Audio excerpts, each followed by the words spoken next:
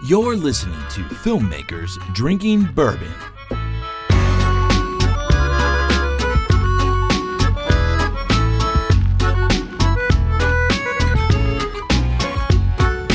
Hola, World Wide Web. This is Alex. And this is Frank. And we are filmmakers. And we are drinking Cognac Schweppes, as they call it. Cognac Schweppes? Yep. I don't know what the hell that means, but cheers. Cheers.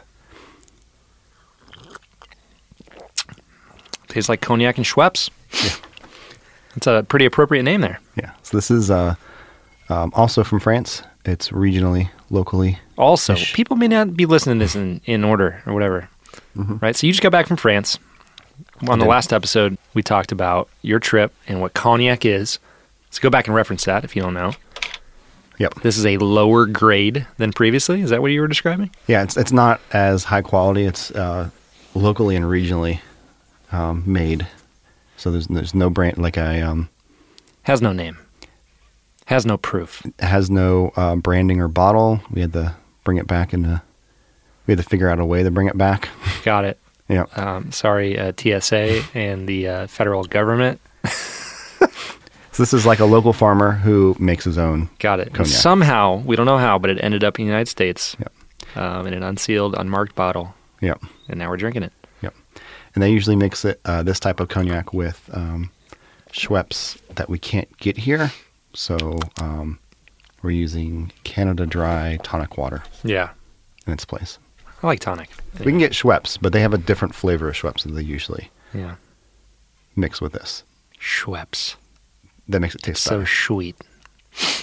Cool, dude. Well, what's been going on since last time? You know what? I'll tell you. Nothing. Because we're recording these back to back. We are.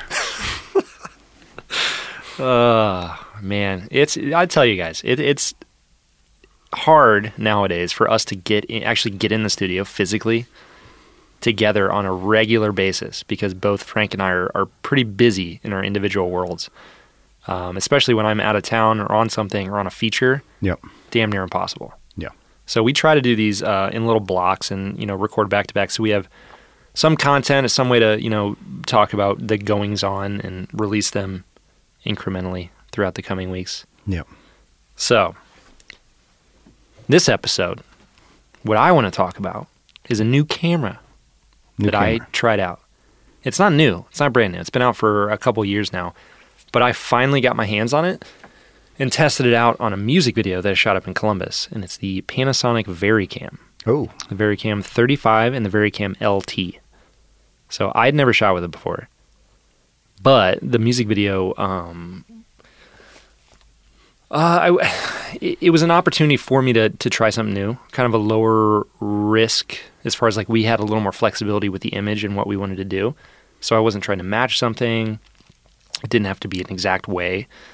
And I've always wanted to try this camera. So we did Steadicam, was the VariCam 35. And then we had the VariCam LT in like a really small configuration. And the entire video was just a girl walking down the street in various different streets and environments. So we do Steadicam take, position her, in a static, like leaning up against the wall or sitting on a bench or something like that. And I'd, use the handheld camera and find like flares and cool angles. Nice. So it was awesome. Yeah. Yeah. You liked it? Loved it. Yeah. I want to shoot more on it. I guess I didn't realize that, but they shoot the show Ozark on the VariCam. Oh, yeah.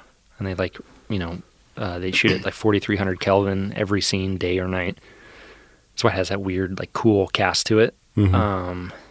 But yeah, we'll see. Once we get into the grade and everything, we'll see how it handles. But right out of the gate on the monitors and the dailies that I saw, it's great. How does it compare to the Alexa? Hard to say, ones and zeros and like dynamic range and everything without directly comparing them, but it's super pleasing. Highlight roll-off is really great. The color reproduction is really great. Skin tones look awesome. Usability, amazing. I mean, they kind of I wouldn't say stole, but the side panels and stuff on the Alexa and the VariCam are very, very similar. You have your white balance, shutter, frame rate, everything that you want right there. One push of a button. It's great. Yeah, I don't know what else to say other than it's fantastic, and I want to shoot on it again. Yeah. I want to actually do a test, though, and, like, set up a dynamic range test and, flares and all sorts of stuff. Has anyone done that yet? Oh, I'm sure. If you go to Vimeo, you can pretty much find anything. Yeah. Mm-hmm. Which, speaking of that, have you seen the controversy going on with Vimeo? No. A lot of filmmakers are deactivating their Vimeo accounts and stopping usage because Vimeo, specifically music video directors, Vimeo has all these like rights violation charges out against them, and they're pulling their videos down. And after 3 strikes, they're terminating their account. So people that actually direct the music videos are getting violations against them and having their accounts deactivated. Because the video is posted somewhere else too, or well, just because technically, I guess it's owned by the record label, so it'd be like RCA or whatever, rights violation, and then whoever directed, whatever artist, whatever, say Beyonce's director for whatever, post that video on their personal Vimeo page, since they directed it, came up with the concept, edited it, whatever, they're getting it pulled and saying you don't have the right to post this. It's owned by Warner or whatever. So is it actually Vimeo who's doing it, or is the record label who's? I think it's the record label has given Vimeo the right to enforce it on their behalf. Yeah, but I think it's bullshit because if you're the director and you came up with the concept, you're the artist behind it, how can you not be allowed to display your work? What if your work's for a brand and they nix that campaign at the very end stages, but you still want to display your work? And they're like, we don't want this representing our brand. I don't know. That's what contracts are for. But, usually with commercial work and stuff, there's NDAs and you're not allowed to display. I've had videos that I've shot and I displayed even just stills from them. And the companies came back and said, no, you're not allowed to do that. But with music videos, like, what are we taking away from? Really, the 1,000 people that are going to watch Beyonce's video on Vimeo over YouTube are taking away from the ad revenue? Mm-hmm. Screw off. Like, come on. I think it's crazy. Yeah, I can see that. Yeah, these high-profile directors are refusing to use Vimeo, and they're seeking out other services for high-quality video hosting. We had on, I forget if it was Mark or Brad, who was talking about they were going to, like the actual band they were working for was going to let them release the video on their own platform. That was Brad. Yeah. So they would pull it. You think they would pull it even in that case? No, it seems to me it's only being associated with like really high profile art accounts and artists. So like, again, the Beyoncés, the Jay-Z's, the Justin Bieber's, stuff like that. But I could see that trickling down. Since it's coming from Vimeo itself, they're cracking down. And I mean, I had my demo reel flagged because I used a mainstream song. Yeah. Even though I put like, this is just for demo purposes only, and I'm not making money off this, and I don't know. So you just use a song without yeah, oh totally. rights? Okay. Yeah. I'm like, hey, I like your song. I'm gonna use it in my reel. You should be honored. I see. Mm-hmm. Oh, I'm sure it's like not like totally legal, and they might have an issue with it, but yeah. Yeah. I think we had all right, bad example, Frank. a music service actually that we interviewed early on in the show. Yeah. That would take issue with that? Take care of that. No, take care of that for you. Yeah. I'm not going to travel out to Abbey Road what was Studios. It, Music Bed or something? Yeah, Music Bed. Yeah. We'll see. Maybe I'll just get Bart. I'll just get Bart to record something. Pay you in bourbon. He's like, yeah, fuck, I don't drink anymore. Yeah, it's just weird though, the kind of politics behind all that. Yeah. You're an artist, you create something cool, you can't display it. I own it. Lawyers get in the way of so many things. Yeah. It'd be fine if they had justification. They could say, no, okay, so you can't do that because the number of views and everything that you're taking away from YouTube detracts from our earnings based on ad revenue, and here's how much that you're taking away. Mm-hmm. Would you be fine with them just sending you a bill for the amount you took away? No. Okay. I just don't understand it. YouTube sucks at video hosting. Like, it's super low quality comparatively to Vimeo.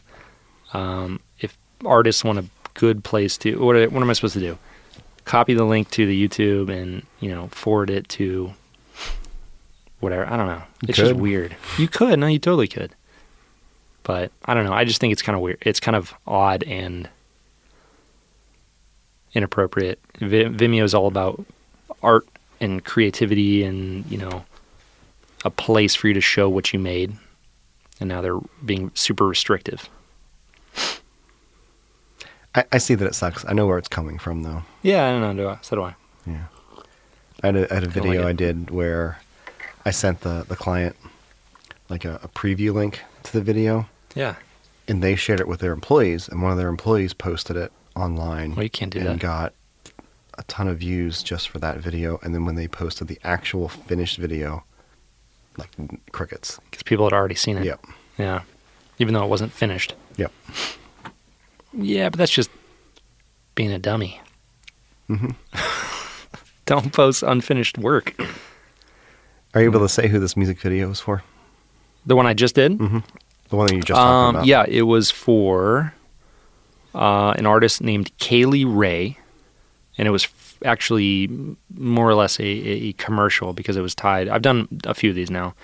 For Justice clothing brand. A young girl's clothing brand based out of Columbus, Ohio, with this production company, Elevate Pictures. Yeah. Was this shot in Columbus? Shot in Columbus. Yep. Cool. All around. Yeah, so that should be out in a few months, but it'll probably go, it's a YouTube video, and they put an end tag on it and sell clothing based on that. Cool. Yeah. Pretty neat. I'm gonna jump ahead and switch to my neat thing for this episode. Do it. There's no format here, Frank. Weird. Okay. There's a company called Lookit. Looket. Have you heard of them? No. Okay. So my cousin works for I'm not sure he wants me to say it or not, but he works for a large department store. And okay. For their photo shoots for clothing and stuff like that. Yeah. They build out all these studios and stuff like that. And what they do is now they have these basically mannequins that they go and take photos of the clothing. They take various angles, various poses, and then Lookit is the company overseas that has like a 3D model. Like a 3D model yeah. that they implant, like they replace that mannequin with. So you can like turn it around and see how it looks from the front and the back. But also it just replaces, like instead they used to use models. Human being? Yeah. They used to use real humans. And humans are being phased out, Frank. Yeah, this is my theme for this year. Yeah, we're last year's model. Is that robots and automations taking over the world. I will, I see your neat thing, and I'll raise you one more neat thing. Okay. A robot that does all the stunt work. We've talked about it, I think. Yep. The Disney one? But that is actually real now. They were talking about developing that, and I just saw the first footage of that in use at Disney parks.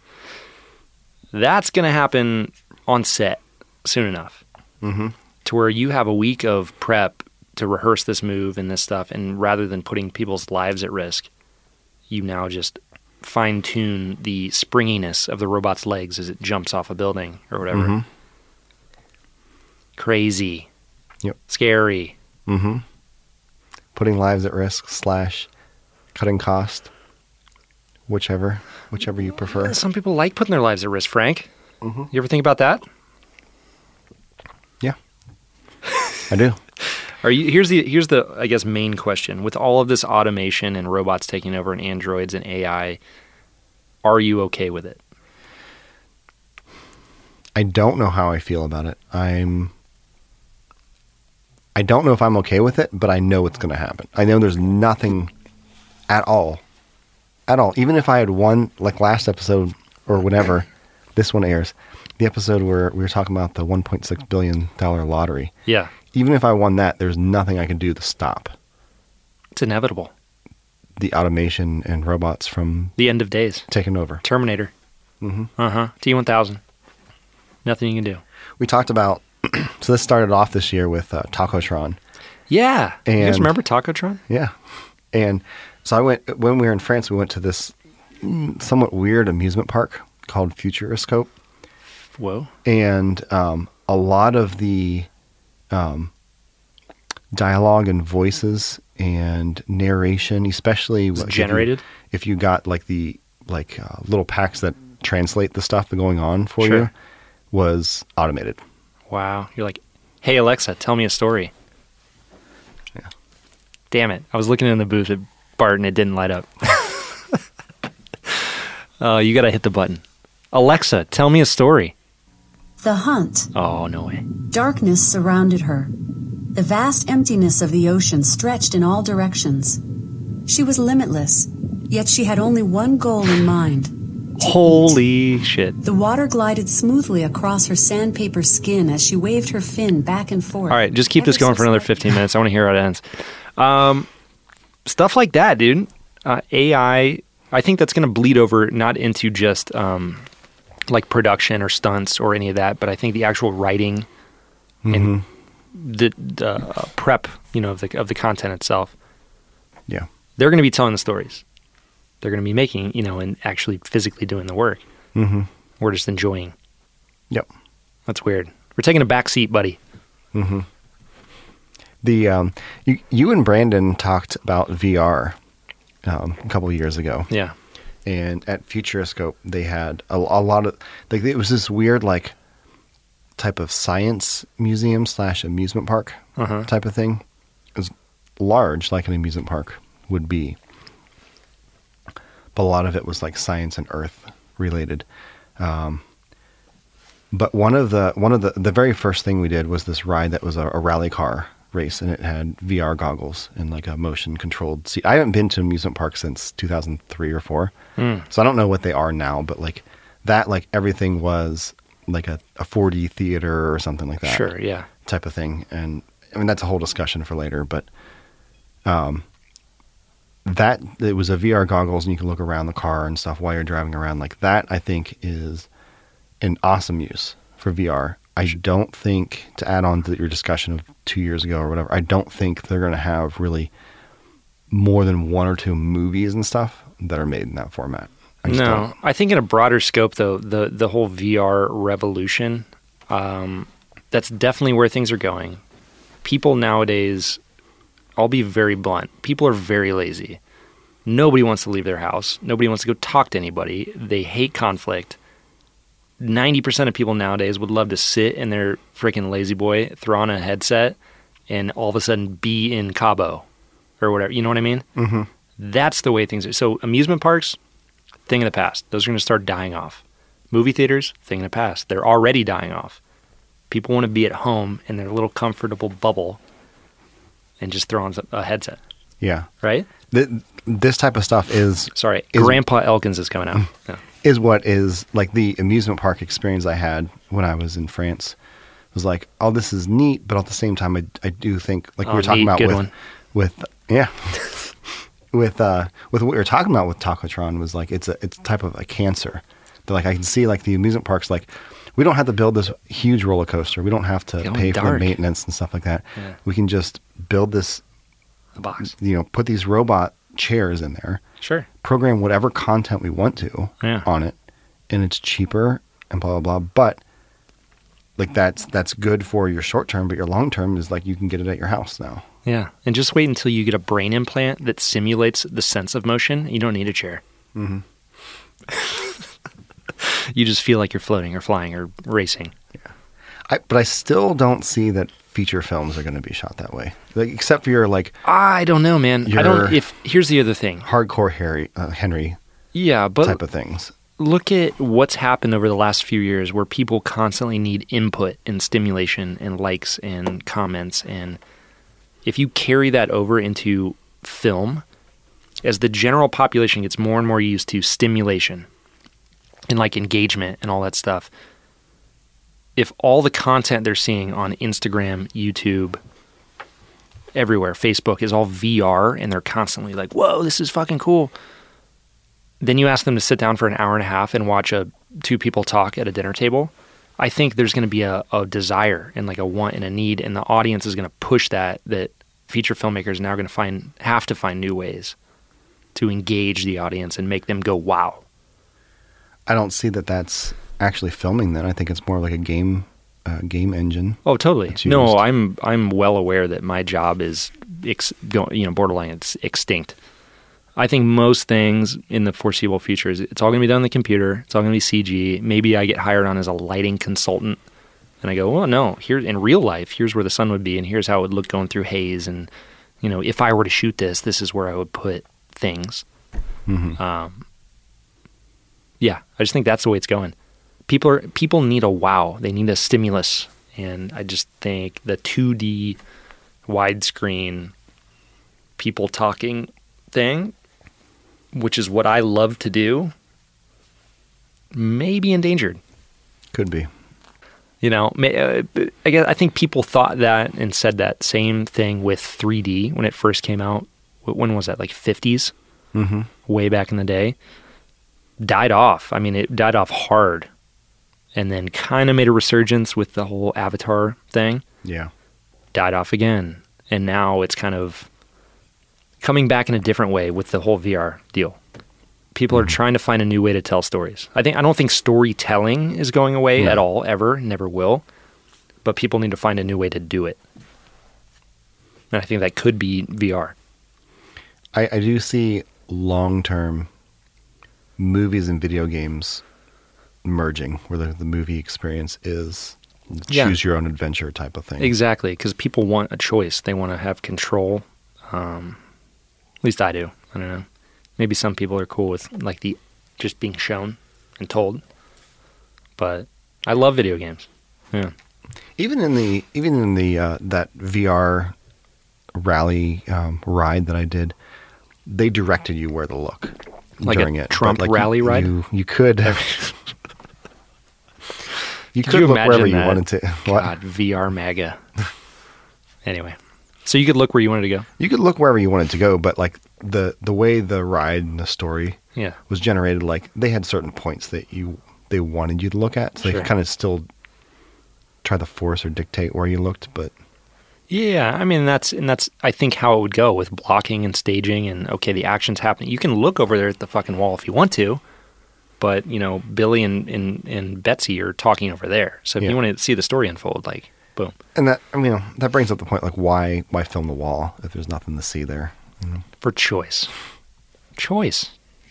To, I don't know, a more immersive world, I'm going to watch my feet the whole time? Potentially, if I'm feeling it. I don't know. I think that's the way things are going, though, is choice and, letting the viewer decide. People are ADD. If I'm looking at, I'm having trouble looking at you. I want to look at the wall. Yeah. Give them an option. Real quick, I just wanted to let the viewers know that this might be our first actual, we've kind of hinted at it at the beginning of the year, our first actual commuter-friendly length episode. Yeah, maybe. If you have like a really short commute. Yeah. Yeah, we're trying to lean more towards that length, right? So some of the episodes have been hour and a half, almost 2 hours in some of them, right? There's been one. Yeah, a little too long. Yeah. So we're trying to keep it in the 30 to 40 range. Yeah. But this one might actually be, we're kind of capped at 30 for this one, so yeah, it's probably going to happen. Yeah. What else? Any cool tidbits, things that you've... We went dark there for a second. Sorry, like I'm kind of like taken aback. The death of cinema should be the title of the episode. Yeah, I didn't think that's where we're going with this one. Yeah, make cinema great again. Who did you vote for? Sorry, go ahead. I don't know because I haven't. Honestly, I haven't researched it yet. Yeah, this is me speaking in the past. Mm-hmm. So we'll see. We don't know who won yet either. Yeah, I wonder if we're back on iTunes yet. I hope we're back on iTunes at least. Wow. That the world will be okay if we're back on iTunes. It will. It'll all be good. Anything coming up for you? No, dude, I got nothing. From the last episode, I got 3 commercials in the works right now. I'm waiting on another movie. Got the baby on the way. Now, next thing on my list, like my personal list of things to do, in terms of filmmaking, is to test more cameras and lenses. So I really want to get my hands on the Sony Venice, because now we're in this kind of full frame craze, where you have the LF and the Monstro sensor with red, and Venice is the way to go. And there are a lot of DPs, cinematographers that I look up to, are stepping away from Alexa, which sounds weird, and going to the Sony Venice because they find the image more pleasing and just different. 500 ASA camera, or dual ISO, so it's 500 and 2500. Mm-hmm. Yeah, better colors. How's the menu? More like an Alexa. Mm-hmm. Yeah. So it's just a variant. I think, again, with people being ADD and wanting choices and decisions, in terms of gear, nowadays we have more choices than ever before. With this, with digital, you can go any different route, and you kind of have to steal a term from Shane Hurlbut, use each digital sensor as your celluloid, your film stock. Do you find that liberating or confining? Liberating in every sense. I can choose a camera based on a project's, feel. And it's not necessarily because of budgetary limitations. Like, they're all kind of in the same ballpark. And the projects that I'm getting nowadays, it's more like, what does the project need visually? Does it need a dirty image, a clean image? Especially with lenses nowadays, we have all sorts of options with anamorphics. They're bringing back vintage glass and rehousing them. Sky's the limit. It's great. Yeah. So we'll see. We'll see. Yeah. What about you? Coming up, other than what I talked about last time, not much coming up except, like I said, the lawyer things might be going through, doing like a promo video for a marketing company, tossing around the idea of doing a music video. Would this be your first one? Be my first one in years. Yeah. Yeah. So so when you're doing a music video like this, are you seeking out an artist in order to do that, or do you have somebody coming to you? I'm friends with a guy who used to be signed with Virgin. Yeah. Records, that like he's talked several times about me shooting a video for him. That might happen or it might not. If it doesn't, then I'd be seeking out like a specific sound or something, or cool. a concept. Awesome. And going to somebody for that, just to kind of put that in a portfolio type of thing where it's I can a good creative outlet. Get more. You're not going to make any money on it. No, I'm not worried about making money on this first one. So just since it's been so long since I've shot a music video. Cool. Broaden your horizons. Yeah. Stuff I've done since 2 times ago we talked. I gripped a GE shoot. Gripped a shoot in Columbus for this like car organization. I'm Stepping not sure out of the else. producer's chair to grip. Yeah. Good for you. Getting your hands dirty. Yep. Awesome, man. And we might or might not have a new website by now. We'll see. I'm working on that. Good. Yeah, we're trying to make it easier for you guys to get in contact with us, to find all the episodes and links to things that we talk about. Sorry, I'm sniffling. My sinuses are all screwed up here. But that's kind of we're in this phase with FDB right now where we're retooling everything and kind of making it a little more user-friendly and streamlined. So kind of just stay tuned for all these changes. We'll be rolling them out throughout the end of this year and kind of early into next year. And Yeah, and thanks for sticking on with us through this kind of transition. It'll be worth your while, we promise. Sure. All right, dude. Well, as always, listeners, like and comment and review at FTB Podcast on any social that you can think of. And we'll be back on iTunes shortly. And if you like the way we sound, remember, thanks to the folks at Gwen Sound. And we're Alex and Frank encouraging you to shoot footage but sip bourbon. There you go. I'm going to try to make that our tagline. Shoot footage but sip bourbon. All right. Cheers. Cheers.